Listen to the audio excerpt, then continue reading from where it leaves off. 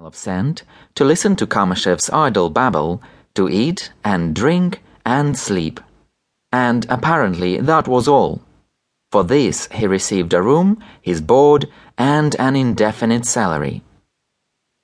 Kameshev eats and, as usual, babbles at random. "Ah, damnation," he says, wiping away the tears that have come into his eyes after a mouthful of ham thickly smeared with mustard. Shot into my head and all my joints. Your French mustard wouldn't do that, you know, if you ate the whole potful. Some like the French, some prefer the Russian. Champong assents mildly. No one likes French mustard except Frenchmen. And a Frenchman will eat anything, whatever you give him.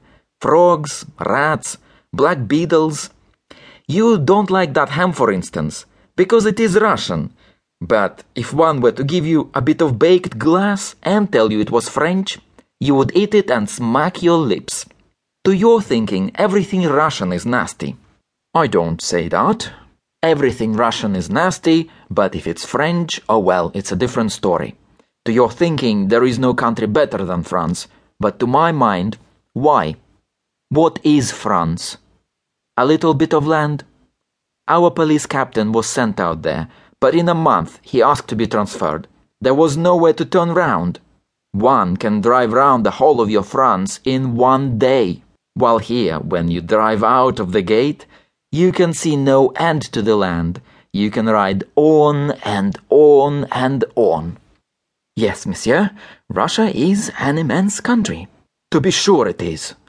To your thinking, there are no better people than the French. Well-educated, clever people, civilization. I agree. The French are all well-educated, with elegant manners. That is true. A Frenchman never allows himself to be rude. He hands a lady a chair at the right minute. He doesn't eat crayfish with his fork. He doesn't spit on the floor. But there's not the same spirit in him. Not the spirit in him. I don't know how to explain it to you, but however one is to express it, there is nothing in a Frenchman of something fanatical. I remember I've read somewhere that all of you have intelligence acquired from books, while we Russians have innate intelligence. If a Russian studies the sciences properly, none of your French professors is a match for him. Perhaps, says Champong.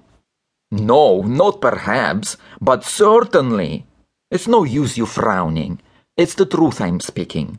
The Russian intelligence is an inventive intelligence.